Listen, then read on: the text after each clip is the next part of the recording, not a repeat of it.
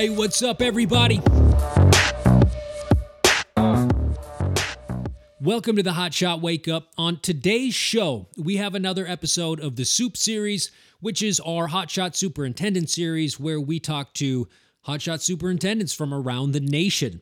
Today, we talk to Fred Thompson, who is the long-standing Hotshot Superintendent of the Helena Hotshots. If you're unaware, this is located in Region 1, which is your Northern Rockies region, and located in Helena, Montana. We get into all sorts of subjects today, whether it's just what it means to be a hotshot, what is specific and different about the Helena Hotshots or not, and some of the things they do day to day that may stand out in some folks' eyes as, a very positive thing that the crew does. We also get into his endurance athletics. Fred runs 100 miles, 50 Ks, and is known in the industry as Fast Fred for his time he spends running long distances. We also talk about mental health, the future of fire, how his crew dealt with tragedy when tragedy struck just a few years ago, technology and wildfire, and of course, just all sorts of other things. I'd like to thank Fred for taking the time out of his day to speak with me, and I'm sure you'll enjoy the conversation.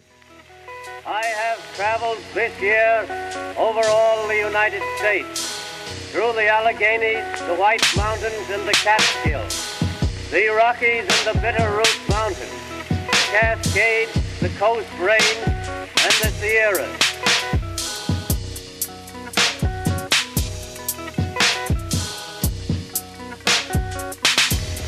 I have traveled.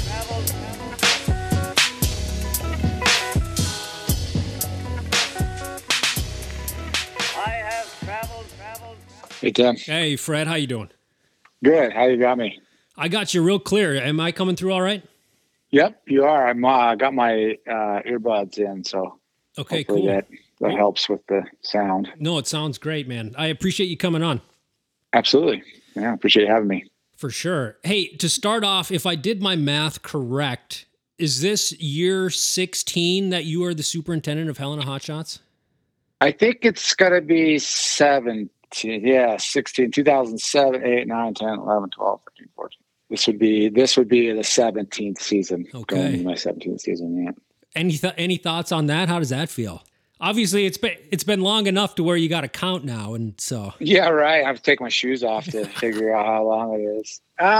Good. I mean, it's been a great experience for sure. Being here in Helena and having some longevity in the program and the leadership is good. I'm definitely in the twilight of my hotshot career, but as I look back on it, it's been good. Yeah. Has all your time on shot crews been with Helena? No, no. I started in 1997 on the St. Joe Hotshot crew, which was at the time in Clarkia on the Idaho Panhandle, down south out in the middle of nowhere. And then the next year we moved up to Coeur d'Alene, where they're currently out of. And sometime after I left, they changed the name to Idaho Panhandle. And then I helped start Lewis and Clark Hotshots as one of the captains there for a year on a detail, and then I spent 5 years on Pleasant Valley Hotshots, which is now Mesa. Okay. So, yeah, including 4 of those years running the crew. And then what year did you come back to Helena? 2007. Okay, right on. Yeah. Helena Hotshots themselves, you guys just recently had a 50-year anniversary just a couple years back? Yep, a couple years ago, we celebrated 50 years. Crew started in 71. And kind of, started in actually, a lot of the Northern Rockies crews, or a couple of them anyway, came out of Slate Creek, Idaho, on the Clear Nez. They moved the Flathead Hotshots were there for a while, not really as a hotshot crew, but as an IR crew or a local crew, and then they moved up to Hungry Horse, and then Helena, the crew that became Helena was rebuilt up there, and then moved to Helena in 71. We did Helena, kind of the myth or the legend around here of our inception was that we were a camp crew and we were doing camp work, helping out, and they needed some firefighters to go out and fight some fire on the ground, and they asked those folks to do that, and they went out and did it, and went, "Wow, you guys are pretty good at that. You guys ought to, do this more often." And that's kind of, the legend has it, that's how we got our start. So humble beginnings. Sure, but it seems like it progressed pretty quickly. I was also reading that you guys in the beginning, the crew, you kind of was made up of some locals, some Vietnam veterans, which I was not shocked to see, but you don't read that very often. And even with some of the Native American population, they were also on the crew. Yeah. Yeah, you bet. The Helena Indian Alliance was fairly strong in those days, and they had quite a bit of an initiative to. For a long time, really, probably up into the mid '90s, there was quite a bit of intermingling there, recruiting that came out of those programs. And, it doesn't surprise me that, veterans, to this day, we have a pretty, veteran initiative kind of crew. We really support veterans and try to employ as many of them as we can, certainly give them opportunities if they're available. Yeah, very nice. So, and in today's world, when you describe the Helena Hotshots, how would you do that? And are there some quirky things that you can say that your crew has that others don't, or you know where I'm going with this? Like, how would you describe your crew, the culture, and how the crew is structured and run? Sure. I think our humble beginnings, we try to stay grounded in that. Humility is something that we preach. Work ethic, self-motivated sort of folks. We try to go out and do our work, and if people are impressed, that's great. But we'll know in our heart that we did the best job we can, and we're never above doing any task. If given a task, we'll try to figure out the most effective and efficient way to get it done. So, I think humility and hard work is something that we hold as, values. Kind of hotshot work is oftentimes a good forum for teaching and developing and reinforcing values of work ethic and teamwork and humility and preparedness and those kind of things that will help people be successful in whatever adventures they take on. So, I would say that that's something that's a part of our culture. And then, the other thing I think that sets us apart maybe is that, we're a mindful crew. We do a mindful meditation. Dr. Ted Putman, who was the godfather of human factors, came to this crew before me and approached the superintendent then about mindfulness, and they took it on and made it a part of their culture. That was probably mid '90s, and then it fell by the wayside. It did, for a few years, and then when I came to the crew, my assistant at the time said, "Hey, we used to do this thing. It really was cool." And I said, "Well, I don't know anything about it, so let's get Ted back in here to teach us about it." And he taught us some breathing exercises and some things like that. And, so we do that as a part of our morning briefing. We do a 4-7-8 breathing exercise as a group. Everybody does their own thing. Probably, I don't really go around and enforce the fact that they're, doing a breathing exercise or just being quiet and getting centered in what they're doing or, what they're doing. But one thing I do know is that, in 2007, before we started that, we led the forest in reportable accidents, which is sort of to be expected because we have the highest exposure rate. But in the following year, the first year that we started redoing the mindfulness, we had 0 reportable accidents. So it does have a fairly real effect on our safety and well-being. It just helps people get focused in on the day and take the information of the briefing, the safety, the strategies, the tactics, all that stuff. Kind of gives people to put their cell phones away and, stop thinking about their other things going on in their life and be focused on, the hazardous environment that they're about to engage in. I think that's great. And that was reintroduced, you said, shortly after you came back or you took I think we brought it back in 2008 was the first year that we started back up with it. It probably had a hiatus from 2000, 2001 to then, so I had a 5 or 6 year hiatus, just with, different leaders and superintendents in place that didn't carried on, I guess. But, I think that because it's been a large part of our culture for a long time, it's easier for us to do. People are accepting of it because that's just part of the culture versus this is what the crew does. Right. Rather than introduce it, to a new crew, somebody that doesn't know what it is. So. And the feedback from the crew members, do you get any of that on if new folks come in, or if someone has been there for a year or two, do you get really good positive feedback from just doing that in the morning time? Yeah. I mean, I think that, certain people obviously are going to be more bought into it than others. I mean, I just ask that everybody respect the time, and, if they choose to just, stand there and be quiet, then that's their choice. If they want to pray or meditate or do whatever, I'm not really, like I said, I'm not policing that. We just provide that opportunity to kind of take a few deep breaths and, clear out our head and get ready for action. So yeah, generally I haven't ever had anybody say anything negative against it. So, I guess I take that as a good sign. Yeah. I think it'd be kind of hard to come out negative against something like that. Right.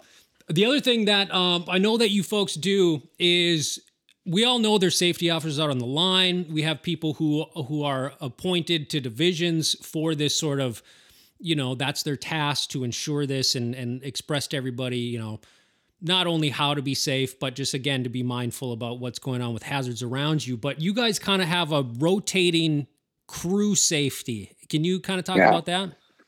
Yeah, we appoint everybody on a weekly basis to, kind of keep an eye on things. Obviously myself and my assistant leadership can't be everywhere all the time. So sort of some self-policing opportunities for folks to, just make sure that people are, wearing their gloves when they're sharpening their tools and got their eye protection on and their sleeves rolled down and, just kind of their lights on, the chalks down, people do that. And and then we rotate that every week, every Friday we have a safety meeting where we, go over the fines and and then people have an opportunity to take them to court if they think they were properly, fined, if you will, which is always once in a while is always a fun skit. It's never really about the facts as much as the case, so it's just kind of a crew morale thing a little bit. And, it also acts as, to keep the, safety things, tradition things and stupidity things, just sort of, tidied up a little bit. It's not intended to isolate or, I'm real specific about it. There's no targeting of anybody or anything like that, Yeah. No one's running around with a magnifying glass pointing fingers. Right.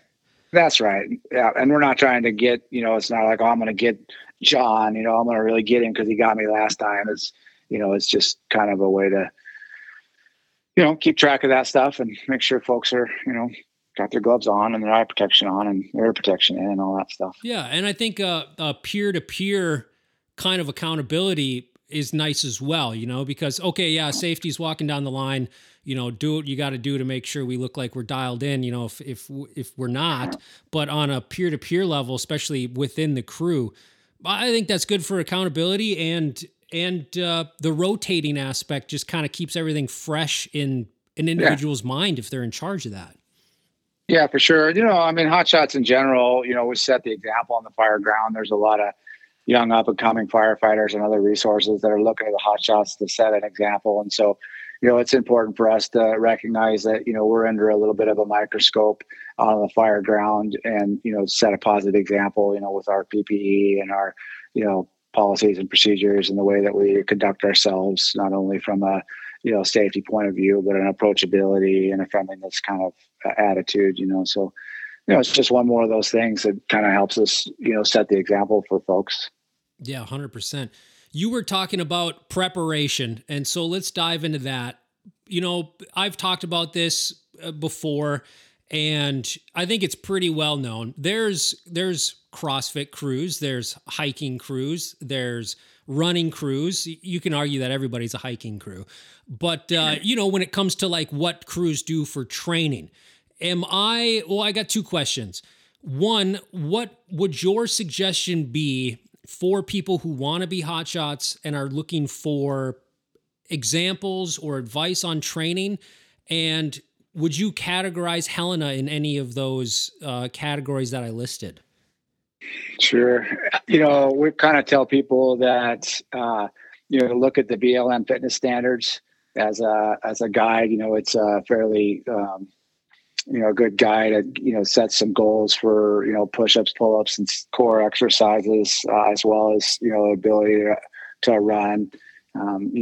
So we kind of, when people are asking about how they should train, we steer them to that to sort of give them a guideline for it. We also suggest that, they look at it like a half marathon training program. Not to say that we'll run a half marathon, but, just kind of gives you enough of an idea about, being able to cover some ground. And, it's really about overall work fitness as much as anything. I mean, obviously the pack test is a part of it. You got to be able to do that. But, we do quite a bit of hiking and sort of work related fitness more than anything. I mean, we'll go out and sort of assess their fitness, for convenience on a run. We'll run, 6 miles and, kind of to see where people are at. And a lot of it for me, and when I tell those guys, it's really not about how fast you go. It's not a race. It's really about the effort that you make and the demonstrating of your off-season preparation with the running. What we do is we hike and we work. And so, that's kind of what we focus our energy on. I think because I like to run, people have this impression that Helena's a running crew. And in reality, that's not really the case necessarily. There are other crews that are much more run specific because of, where they're located. We're fortunate enough to have the South Hills of Helena here. We can hike around all over there and get our exercise. And the reality of it anymore is that we don't have time to get people into, top physical condition. Really what we're looking to do is assess their fitness and then work on any areas where they might be short, as a whole, as a team. If we've got some folks that are coming from low elevation and they need some acclimation time, then, we'll work together to help those people get up to, acclimated to the elevation here in Helena. And, and then we go to work, and really the first week of critical training is sort of an assessment of physical fitness training and look to sort of, improve on anywhere we might be weak. And then the second week we're out in the field doing fuels work is, training for the season. We're digging line around units and sawing trees down and doing the things that we do. And, my compass never really works very well in the spring. So, we might be pull up to a fuels unit and I might end up over hill and dale, trying to find the unit that we park next to. But, but that's just to get people prepared for, what we do. And, we kind of, we looked at a lot of the studies of people hiking in, and we don't really prescribe to the how hard can we walk into a fire or a fuels. We kind of go at a slow, steady, constant pace. We don't want to get people's core temperature up so far that they can't recover from that. And, and we're really there to do work. And so we don't want to get to, the top of a hill where the work is and be totally gassed. So we try to, when we're going to a work site, we just go at a constant, steady pace that, feels very slow in the front. But if you're the guy off the back, trying to deal with the whiplash of people stepping over logs and stuff can be a little bit of a hustle. But, so I don't know that I would categorize this any one area. I think we kind of try to do a good balance of, running, hiking, and core calisthenics, focus. It's typically how our first week is set up is a run day. Usually the 10K is kind of what we'll start out with, just to kind of make an assessment. And the second day will be a calisthenics day, focusing on, work related sort of stuff, flipping tires, pulling hoses and, flipping sandbags around and, just kind of stuff that might simulate real work. And then we'll do a short trail run, with some vert, just to simulate, kind of hiking and stuff like that. Usually it's about 4 miles with some vert in it. And then on another calisthenics day on Thursday. And then we'll do, a hiking day on Fridays. And, we'll try not to crush anybody. Our goal is success. We have a culture of success here. We hire people. We go through a fairly extensive, vetting process before we make selections, of people that we know are going to be successful. And then when they get here, we do everything we can to make them successful and not, give them, we're not egomaniacs where we're trying to prove how many pull-ups somebody can do or something like that. We're just trying to improve our overall fitness. And can you speak on, I guess, mental fitness? And I'm not going to dive into the mental health aspects of things yet, but just the mental fitness of work, of that work grind. Now, I've been up the power line, probably not as much as you have, but I know it's steep, and about halfway up, you can start thinking to yourself, oh man, this is steep. And especially if you got weight on your back. Can you touch on, I guess, what your vetting process is pre-hiring, and how do you ensure and build that mental fitness in your workforce? Sure. I guess I'll answer the first question first. Pre-hiring, we references, people want to know what it takes to get hired. And I say, well, good quality references. We want to call people's references and have them say, yeah, we're really going to miss this person. He or she is a real, a valuable member of our team, physically fit, got lots of initiative, intelligent, got leadership potential. We're hiring the future leaders of our agency.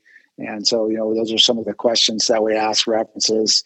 We do a lot of interviews with folks, whether it's in person, on the phone, or Teams, or I don't know, iMessage, what is it, the Apple, or however, we just, find some way to talk to them about what their goals and expectations are and where they're at.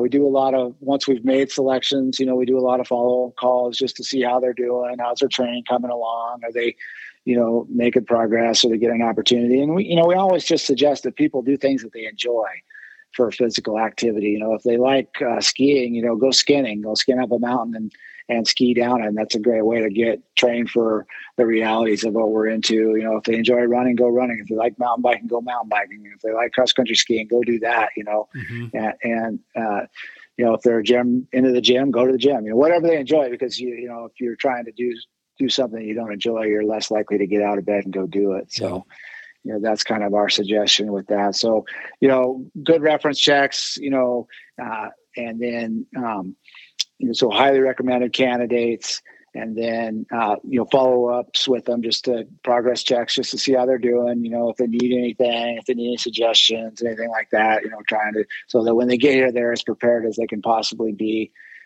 for the work that we're going to do. And then, the mental toughness thing is, it's a grind, or like you said, it's long days, and you never really know when that day might end. You might be, grinding through a day doing something, and then the dynamic fire environment changes, and then you're over somewhere else doing something else. So, we just try. That's kind of one of the reasons why my compass doesn't work, because you just never know when when you're going to stop hiking and get where you're going to go. It's not that we might not actually be stopping.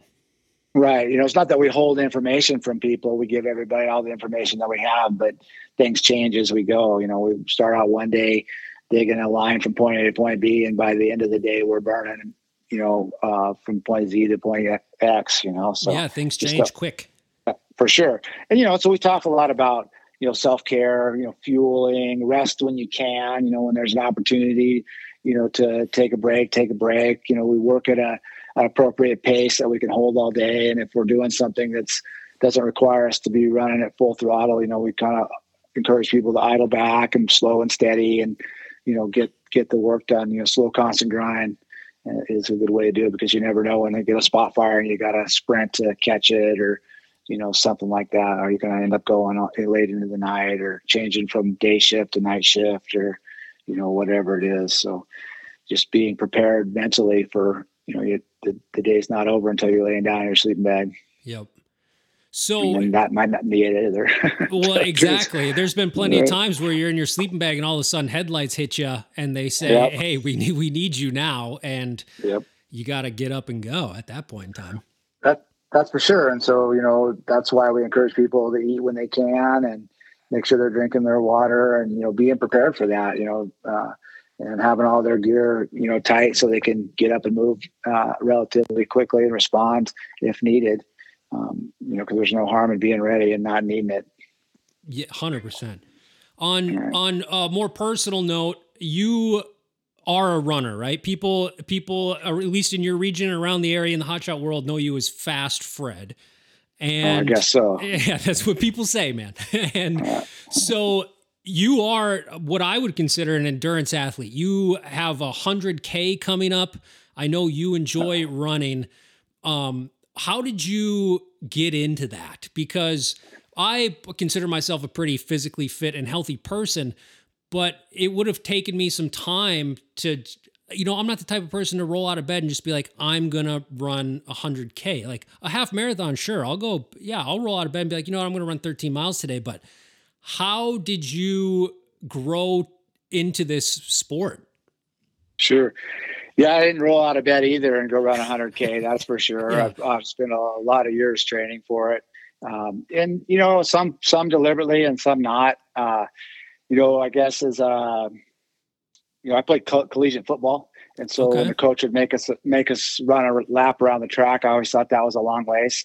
Yeah. I also grew up fairly in a remote location off the grid. And so if I wanted to have a friend, I had to ride my bike a long ways or walk through the woods a long ways. So, I've always just kind of traveled, self-propelled travel a little bit. But I guess I quit playing college football and I sort of was like, well, what do I do now? And, I wanted to be a hotshot. I wanted to be a good hotshot. And so, I knew I needed to be physically fit. So I just, would go for a run to clear my mind, and I would run until I got tired, and then I would turn around and run back. And, that started out with 3 miles and went to 5, and then, on and on and on. And really didn't get into racing or running, competitively, if you will say, until probably 2009. I hired a guy who said, I'm moving to Helena and bring my wife, and there's this 30K race going on in town. I'm going to run that. And I was like, wow, that sounds kind of like a long ways, and I started looking into it and going, well, it's not really all that far. 18 miles isn't that far. What people do, people run 200 miles at a time. And so, I did that a couple times, and it really hurt a lot. And probably gave myself a mild case of rhabdo. Yeah. And kind of went, wow, that was hard. And then a couple of days later, I was like, yeah, that was kind of cool. I did that, and then I ran it again the next year, and the next year every year got easier and less time to recover, and kind of went, well, I wonder if I could run, 30 miles, like do a 50K. So I did that. I was like, oh yeah, and it just kind of progressed. And then I found out about, kind of as I was researching how to fuel and train for those kind of races, I found out about a race called the Western States 100. And I set that up as a goal, something that I wanted to accomplish in my life, to see if I could, if my mind was strong enough to overcome my body, my body's desire to say stop and my mind's willingness to say accomplish this goal. And so I set that goal, and it's fairly intensive to get into that race as far as, qualifying races and such. So, just kind of started 100-miler and qualified, didn't get drawn, ran another 100-miler, qualified, didn't get drawn, finally got drawn and got an opportunity to run that race, which was a great life experience. And then took a couple years off, and I'm just kind of now falling back in love with running. I just got into running because I liked running through the woods, and getting, checking things out and, being outside. And, in the build up to Western States, it started to become more of, I got to get up and go run, and not more I get to, so I've been trying to get back to, I get to go for a run today, and I get to go out and be in the outdoors and take on the challenges of the topography and, see if I could push my body past its limits or to its limits. And so it's just kind of how I got into it. And, it's, for me, it's more of a mental challenge, being, mentally capable of training your body to, accomplish a goal. And it's really rewarding when you set a goal like that. It seems, crazy to some people, and you accomplishment, whether you, have a really good race or everything comes apart, that happens all the time, and it's part of life. And, you just keep moving forward and try to get to the finish line. And that's kind of part of hotshot culture, right? Like one of my favorite things, and a lot of folks that I know in the industry, you ask them like why, or like what's the good feeling? Like what is the good feeling you get when you do this job? And for me, it was always just accomplishing massive operations, whether it's cutting line or, whatever it is, a burnout no one thought you could do. And then at the end of the day, turning around and seeing the ground you covered, how much actual, labor and output that was put into it. And there is that gratification that comes after all of that hard work. Absolutely. And it's amazing how much a team can accomplish with a common goal. Waking up in the morning and going, what are we going to get done today? Where's the fire at? And laying down at night going, man, we got a lot done today, or we made a difference. It's always really rewarding. Those nights when you lay down and you made a difference in somebody's life, somebody's home is threatened by a wildfire, and, you show up on their very worst day. I mean, we could all imagine, our homes being threatened, everything that we work for and have, and someone shows up and is respectful and conscientious of that, and you make a difference and you help preserve those values for those folks. That's really rewarding, and and then that sense of team is that comes from that group effort is that's definitely something that draws people to this business and has kept me here for all these years, for sure. Yeah, and it keeps you in contact with folks. Like there's people that I was on the crew with 12 years ago, and we still chat, like we still text, and like it's amazing that the bond that happens through all that. I got a quick question. When you're training for this stuff, do you have like a really strict diet? Like what do you follow diet wise? I pretty much eat what I always eat. I like lean proteins and green leafy vegetables and, non-starchy carbohydrates. I don't really do anything like that in the eating thing to any kind of an extreme. I don't really have any dietary sensitivities. Mm-hmm. So, I just try to stay away from refined sugars and, bad fats, I guess. I like, good quality fats and good carbohydrates and proteins to recover. So I don't have a real strict diet per se. It's just kind of how I normally eat is, fairly lean, and try to eat as healthy as you can, stay away from the processed foods as much as possible. But at the same time, I want to enjoy, if I want to enjoy something, if I want to have a hot dog, I'll have a hot dog. Yeah, you're not going to torture yourself. Right. I'm not going to eat hot dogs every day, but, just for example, but so no, I don't really have a super strict diet. I certainly, race day is a different, animal, and the carbohydrates, the glucose and sucrose mixtures, and, getting the right amount of hydration and calories in you during an event like that, before and during an event like that. But, when you're training that much and running that much, you can eat about anything you want. Your body just consumes it. Yeah, just a furnace. Yeah, totally. The motor's running hot right now, that's for sure. So kind of a good segue. Some folks do know, some don't. You guys, this is the part I don't know, and maybe you could clarify for me. Did you invite David Goggins on the crew? Did he approach you to join the crew and experience, what being a hotshot is like, and the endurance and the mental strength that it takes to be that? And what was that experience like? With you being an endurance athlete, I'm sure there was a lot of friendly competition going on. What was that experience like? Sure. So David came to us through a program in the Northern Rockies called Lead Forward, which is a veteran recruiting effort that Dan Cottrell has put together, and we've been getting involved with as well, and support, at least as a support role. But one of my assistants is starting to be more actively involved in that. It's a program where veterans can, the region hires a certain amount of veterans and places them out on crews and different resources, not just hotshot crews. But David had a goal of being a smoke jumper. He approached Dan about being a smoke jumper. He's got a long list of accomplishments that he's done, Navy SEALs and Rangers and, all these other, high level military stuff that he's done. And so, he kind of felt like this was a good segue for him to go be a smoke jumper and, experience that. And so, not having really any fire experience, Dan approached me about David coming and being on the crew for a summer. And I said, well, sure, you bet, I'll support the program and whatever the goals are of the program. I'm certainly a huge supporter of veteran hiring efforts. And so David came on the crew, and of course I Googled him and looked at his podcast and stuff, and was kind of like, oh boy, this guy could be kind of, it comes off a little egotistical, and yeah, you kind of go, well, dude, yeah. you kind of go, well, he's getting paid to talk about himself. So, it's pretty hard to talk about yourself and maybe not come off the wrong way. Yeah. And David showed up here for critical training, and he was a super humble, easygoing guy. He, was happy to sweep the floors at the end of the day and give the guys advice about, investments and, kind of taking care of their future. And, he was enthusiastic about it.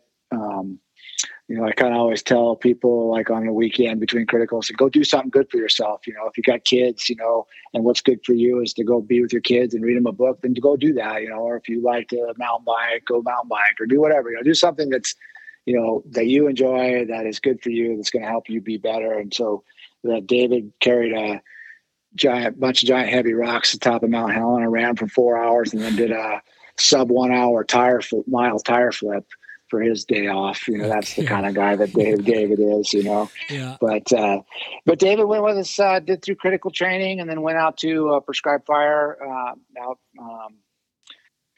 out east, up on the High Line there, a pretty large scale landscape burn that we did. Had a really good time, got familiar with some of the equipment that we use. And then, he was real busy with his book tour and all those things. And so he went off to do that, and then joined us for a fire in Colorado for about 7 or 8 days.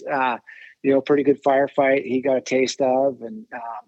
And then he left and didn't have time to get back with us again. But, the experience with David was good. I really like David. I respect him a bunch as somebody who's kind of made the choice to, get off the couch and go set some goals and accomplish them. Probably to an extreme that not all of us need to do, but it definitely sets an example that, anything's possible. You can go from 300 pounds sitting on a couch, to eating pizza and milkshakes to, a Navy SEAL and, all these things that he's accomplished. So, certainly got some good mental toughness. And, I wish that he could have spent more time with us and experienced the grind, because, it's kind of easy to be a hotshot in June, but it's a whole different story in September. Yeah, 100%. And he just didn't have time, or nor did it make sense economically for him to do that. So, well, yeah, he's running multiple businesses, and his schedules, I'm sure, is packed. And like, a lot of people who follow me know, like, I do the podcast, I write articles, but I also try to, like, make funny memes for the end of shift. So when people are in the back of the buggy and chilling out for the day, they have something to laugh at. That's really my only interaction I had with David Goggins. He reached out to me because last summer I made one, and it basically just said, if you think being a hotshot's hard, just remember David Goggins didn't make a full season. And he reached out to me. He did. He hit me up, and he's like, yo, man, this is what's going on. I was writing a book, and I was like, dude, I totally understand. I'm making a joke, and I'm trying to make hotshots feel good. Like, it's just a joke, man. It's just a joke. But totally get it. Busy guy. And he's doing his thing. But it's cool that he got a taste of what the hotshot world is.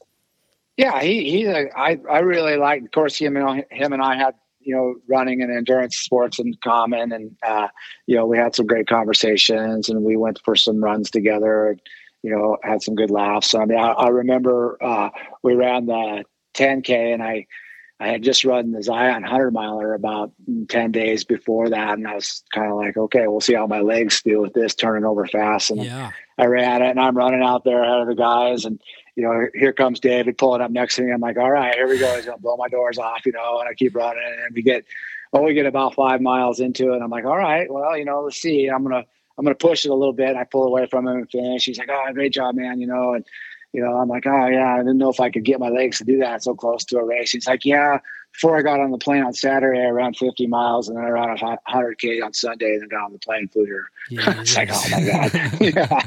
Okay. But, an incredible athlete, super humble guy. I mean, in reality, in real life, he'll tell you he's an introvert, and, he really is just kind of he's a pretty good guy. I mean, again, you got to remember that he gets paid to talk about himself, and, he's a motivating speaker and all that stuff. So yeah, right. So it kind of, certain people take him, maybe take him wrong that don't know him, real well. I can see how they could take him wrong, but I think he's value added. Yeah. 100%. Sure. So kind of rerouting back to fire here. This is something I like talking about when it comes to region. And sure. I spent a lot of time in Region 1 fighting fire. I spent a lot of time in Region 4 fighting fire. Kicked around in California for a while. And what would you say is unique about fighting fire in Region 1? And what would you say people should know? Like if you're coming from Region 3 or Region 8 or even Region 5 or 6, if you're getting called into Region 1, and you folks usually have a later fire season, usually when there's a resource drain in the country already. So what would you say people should know or expect if they're coming to Region 1 to fight fire? Sure. I guess, I'll speak mostly to being on a national shared resource in Region 1, and I'll talk about being on if people are looking to come to Region 1 to be on a hotshot crew. Number one, we have really good support in the Northern Rockies. There's 6 Forest Service crews and 1 BIA crew here.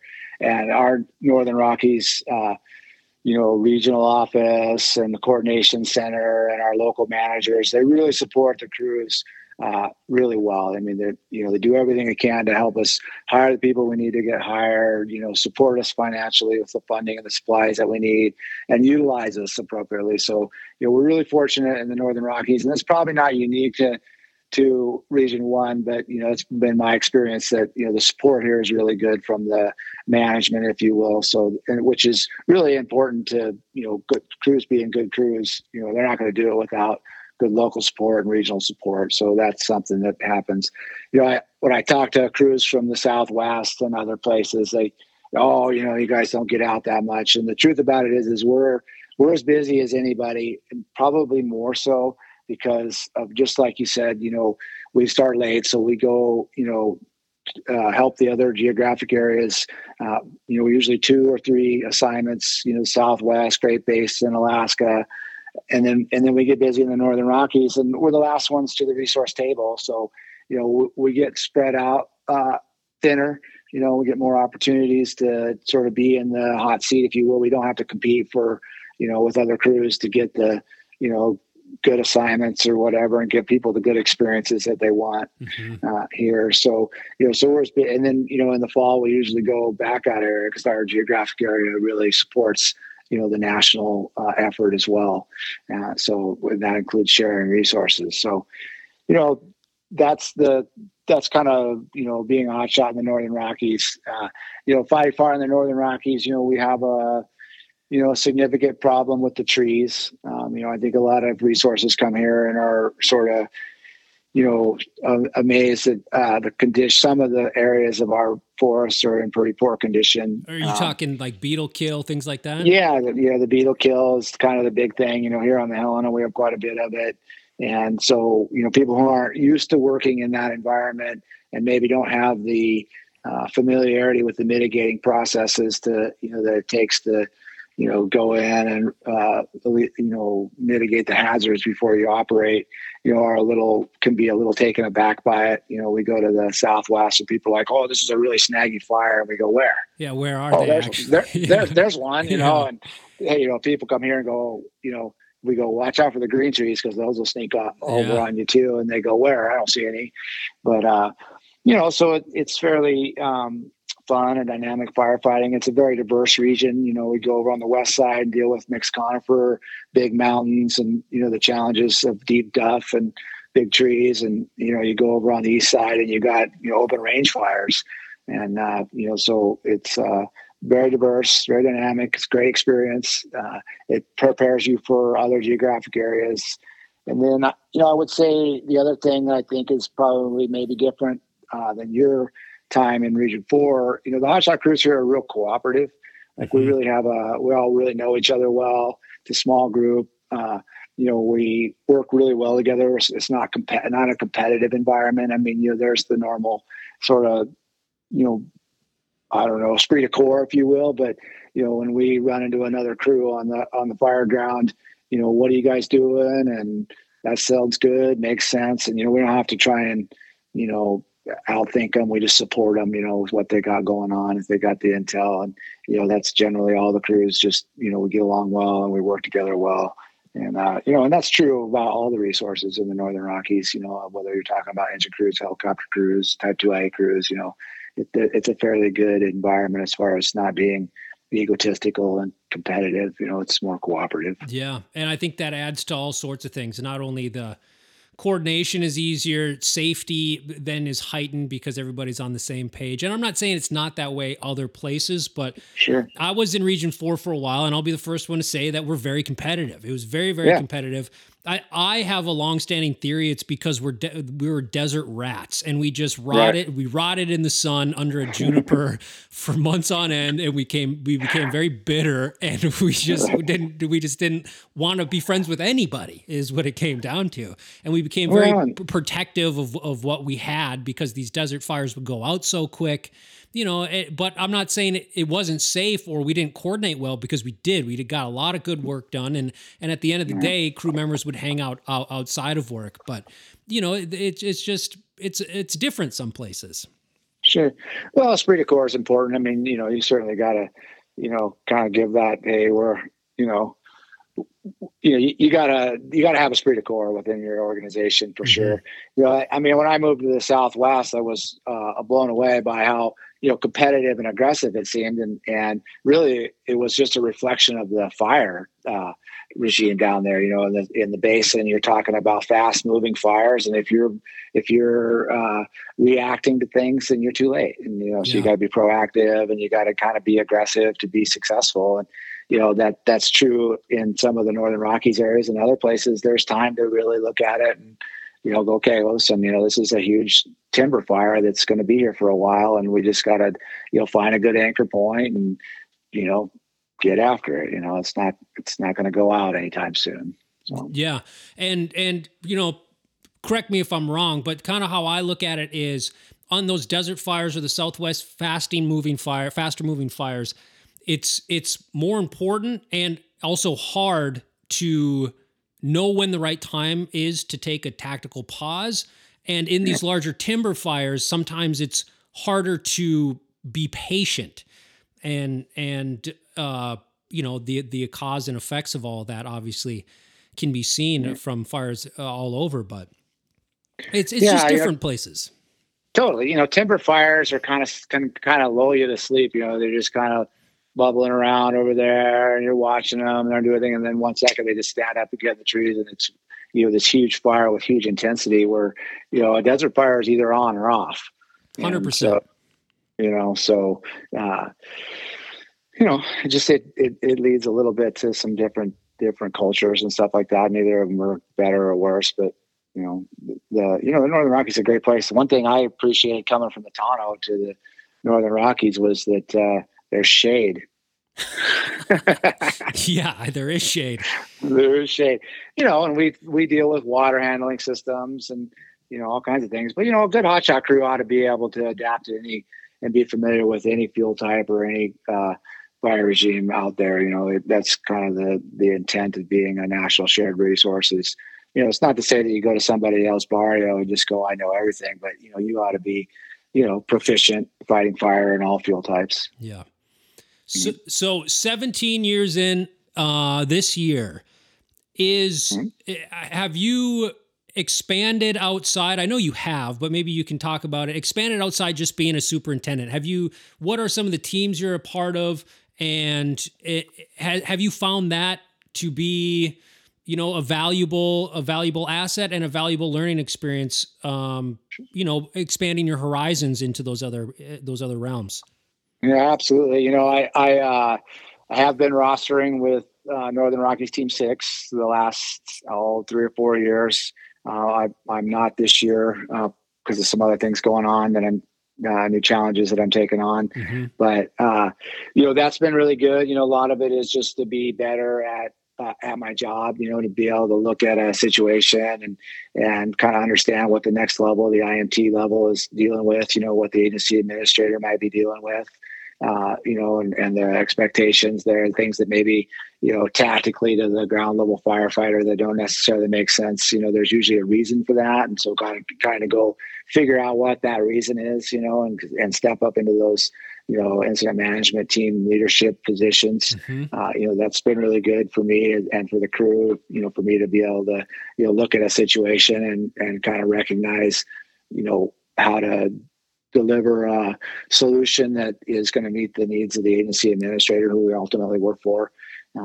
So understanding some of that language and what those people are dealing with, there's all kinds of different risk out there, that we all take. Obviously the guy falling a tree is taking a very acute risk of standing under a fire weakened tree, and the agency administrator that's got a fire on their landscape is taking on some real political risk and some other risks, and it all has value and merit to it. And so being able to understand that risk transfer is something that's helped me try to be a better superintendent, and why I kind of got after that. That I'll do some CISM lead work. I go out and respond to these critical incident stuff around the country, and try to help people get through and recognize that they're not going crazy, that they're having a normal reaction to an abnormal thing that they've been through, a stress reaction. And so doing some of that has been very rewarding in a lot of ways, just personally, being able to help people out, get back on the horse, if you will. Yeah. And then of course I'm currently just took over the Region 1 chair for the group here from Sean, and, just kind of helping out nationally with anything any tasks that I'm given, and attending those meetings and giving a voice, to the Northern Rockies crews at the national level, just, making sure that we're being represented. And on on the note of like CISMs and the mental health aspects of what it's like to experience, long-term effects of fighting fire and the things that come around that, have you found that the culture over the years has become more accepting of that kind of conversation and understanding of that aspect of it all, that this is a thing and we're willing to accept and work with this?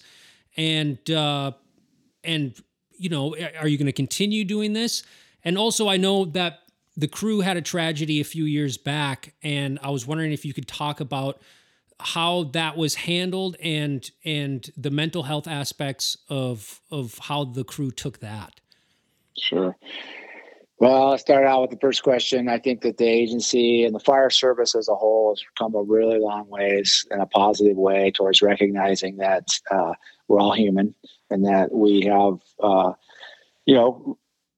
human needs, and it's not just shove it down and toughen it up and get back to work, and I'd say, as a culture, as humans, as a bigger culture, that's become more, we've made a lot of progress on the stigma of mental health and making it, normalizing the fact that we all have PTSD, and we all have, signs of depression, and, just different things that are going on, and really giving voice to that, and giving, credibility to it and understanding for people, I think is really important. Managing some of the expectations of folks, as far as the work-life stuff is concerned, really being able to recognize that, hey, I'm not okay. And that's okay. And that's okay. Yeah. It's okay that I'm not okay. And, I need to step back, or I need to keep going. Different people need different things, as they go through stressful situations. And, the fire service, the agency, the Forest Service as a whole has done a really good job with, psychological first aid, CISM, some of the trainings that are going on out there, leadership trainings and things like that, as well as, bias training and all the things that we get, they're really come a long ways towards being more accepting of the individuals within our group. Mm-hmm. And so I think that's really positive. Sarah's tragedy was just that, a tragedy. Certainly had a huge impact on the crew. Of course, everybody responds to these things differently. And then we have the whole gamut, from very acute grief to just sort of ambivalence, if you will. It's like, well, these things happen, and kind of all over the place. And people going, well, should I be more sad about this? And why am I not more sad about this? Am I okay because I'm not more sad about this? And it's like, yes, you're okay. It's okay. You don't have to be, everybody's going to respond in it differently. And so when Sarah passed, we took as much time as the crew needed. We basically went unavailable and just said, we'll be available when we're available again, when people decide that they want to, get back to work. And, some people were like, hey, let's go back to work tomorrow. And some people, took months to get back to work. And we just gave everybody the space they needed. We did participate in a SISM, which I think was helpful for most folks, as they are. Usually, there's about 80% of people that are like, oh, cool. I didn't know everybody else was feeling that way. All right, I'm ready to go back to work. And, a couple of people have a little bit more serious reaction to it. And I think that, some people had delayed reactions to it, which is all just normal, or the season got over and they got done and they're kind of like, oh man, that was really a bummer. Sarah was a great human being, and, we miss her every day, all the time. We think about her a lot, and our agency, our regional forester, was super supportive and allowed us to take the trucks and go down and celebrate her life with her family, which really meant a lot to the crew, and the family, that we were able to go down there and do that in an official capacity. So, people die, and that's an unfortunate reality of things. And, we have to honor that and, feel those feelings and have those reactions. And, we did, and we got back on the horse and did our best. And, I think we're stronger for it. I think a lot of people realize that how, fragile life is and how quickly it can go away. And, kind of maybe took a little more mindful approach to how they're living their life, including some people who said, hey, I'd being gone on the road all this time away from my friends and family isn't for me. I don't want to, like, if I could die tomorrow, I don't want to be, I want to be with my people and do the things I want to do. And, so we certainly lost some people from that, and that's fine. And, some other people struggled really hard. Her really good friend, Kat, really had a hard time with it. They were super tight, and they were the two rookies on the crew at the time. And, and it took her a while, but she came back even stronger. And it has really been awesome to watch her develop. She's been on the crew since then, and this year she's going to West Yellowstone to jump, and she just really grew a lot from that, and it's pretty cool to watch. So from tragedy always comes good things.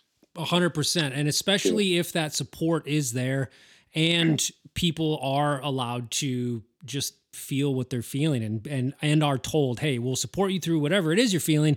And like you said, it's different for everybody. Some people will simply just be like, hey, this is just kind of the way the world works. And yes, it's sad, but I'm ready to go back to work. And like you said, other people, people grieve differently. It's just the way it is. Right. And as long as the support's there and the systems are in place to support that grief and help people move through it, I think it's positive all around. Absolutely. And, our agency has a great support network. The resources are out there for folks who are having a hard time, and they've done a really good job of providing those resources. And I think people don't necessarily always understand or know how available those things are. But, I always, whether I'm dealing with CISM or just, talking to the crew, I always, put a plug in for those, those services that are available to them. Mm-hmm. Well, hey, I got two more for you if you got the time. All right. Sure. Where do you see the fire world in 10 years? Are you seeing or predicting massive changes when it comes to how we fight fire, the technology we use, that sort of thing? And after that, I'll ask you about if you have any plans when you're all done. Sure. So, fire comes down to three things: fuels, weather, and topography. And the topography is not changing. Yeah. Certainly the conditions of the fuels has been changing. And the weather has been changing, as indicated by the number of days that we're out and the length of the fire seasons that we're dealing with now. So I don't have any reason to believe that that's going to change. I think moving forward, we're going to, unless something drastic happens, unforecastable. I think that we're going to see longer and more severe fire seasons. We're doing the agency and the fire service, the land management agencies as a whole is doing a really good job of trying to get ahead of the fuels situation. We're out there aggressively treating the fuels every day, building up the fuels organizations and the capacity of the fuels organization. So, I think that is going to be what it takes a long time to do.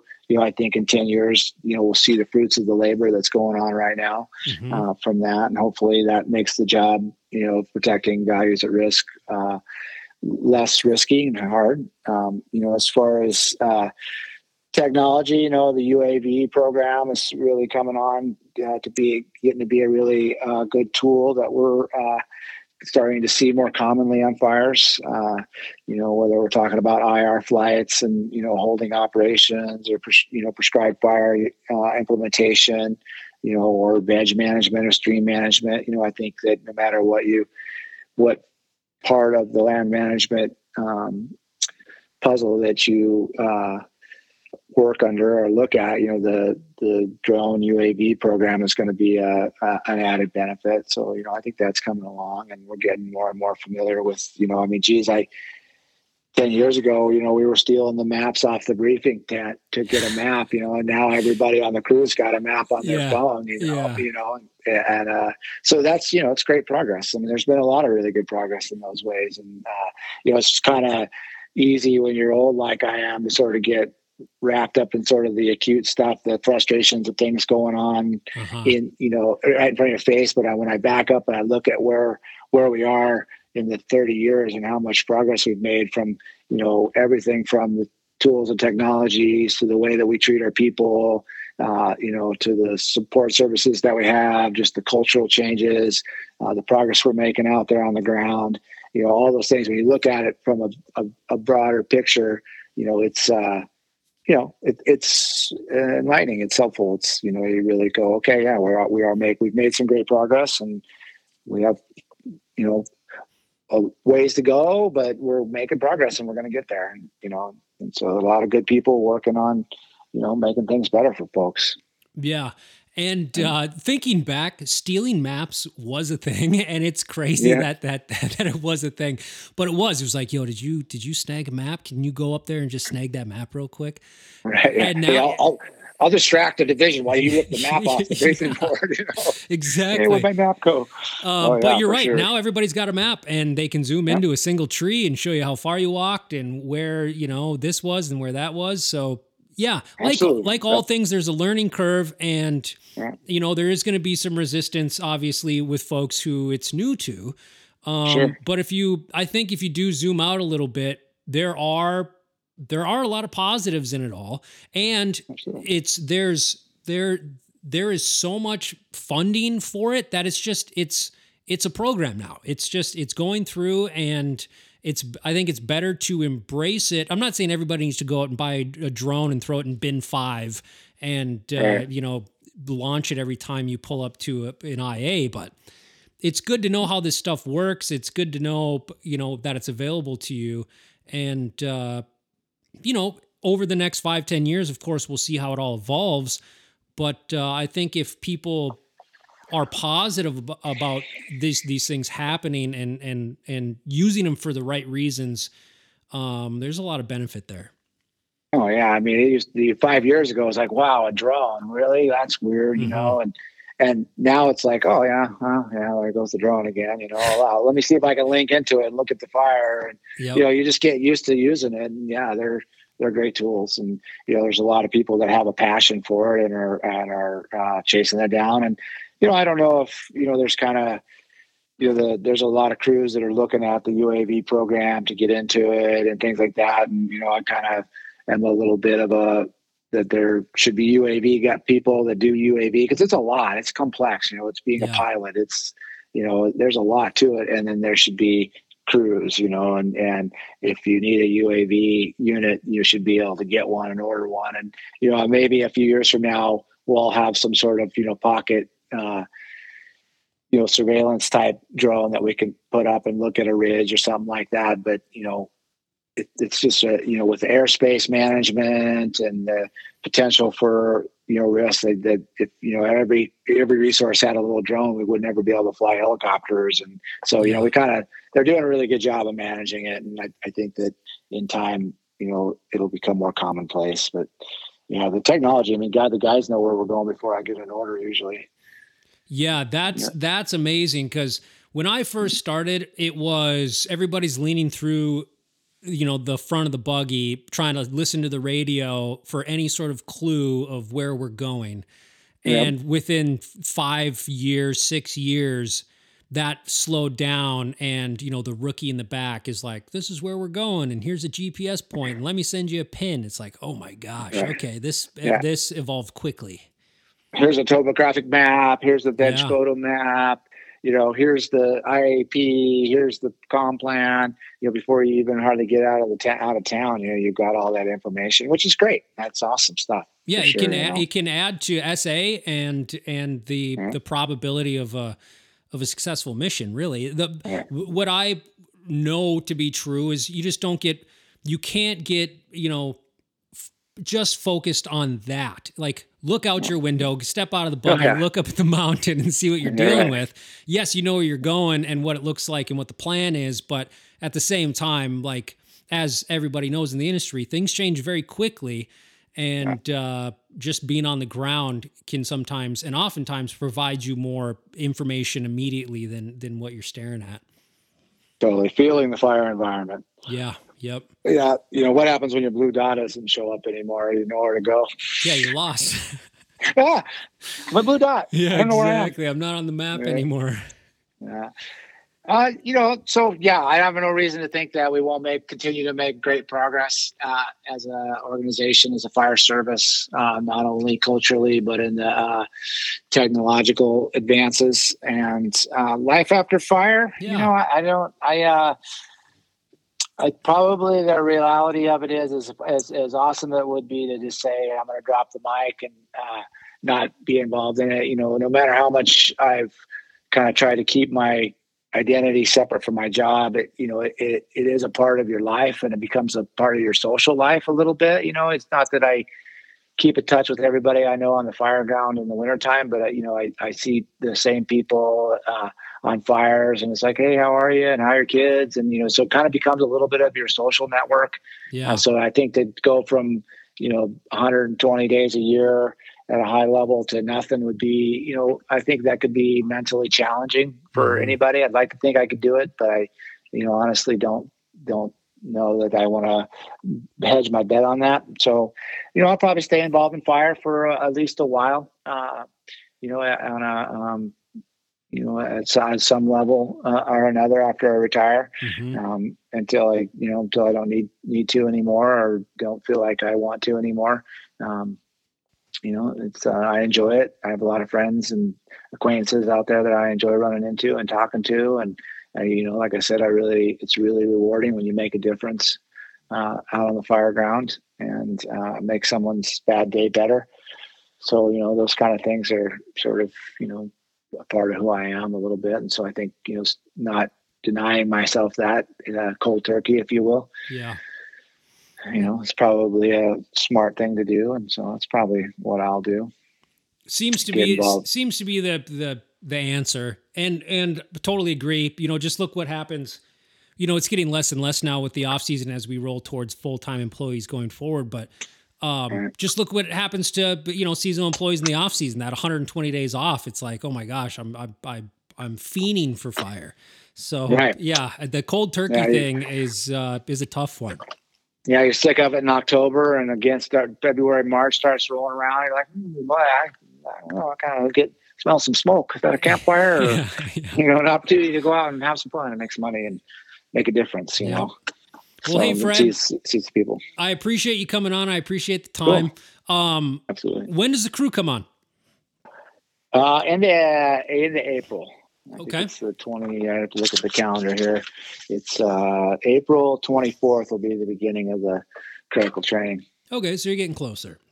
Yeah, it's coming. It comes fast. We always kind of go through hiring season in the fall, and then kind of a little bit of a lull where we can support the prescribed fire programs around regionally and nationally, and then next thing you know, it's like, oh no, they're going to be here in a week. Yeah. Get the stuff together. Yeah. Make sure everybody's got a pack. I think everybody's, we're getting all of our permanent seasonal employees are coming back into pay status right now, and getting ready to get everything geared up and ready to go and go out to the Southeast and support a little bit if they want to, and knock the rust off and get back at it here. Sweet. Well, Fred, thanks again for coming on. Appreciate your time, and I'll stay in touch. Hopefully the 2023 fire season goes really, really well. All right, cool. Well, I hope so too. I just hope everybody comes home, and it'll be a great success if everybody comes home at the end of the day. 100%. Thanks, man. All right, man. Take care.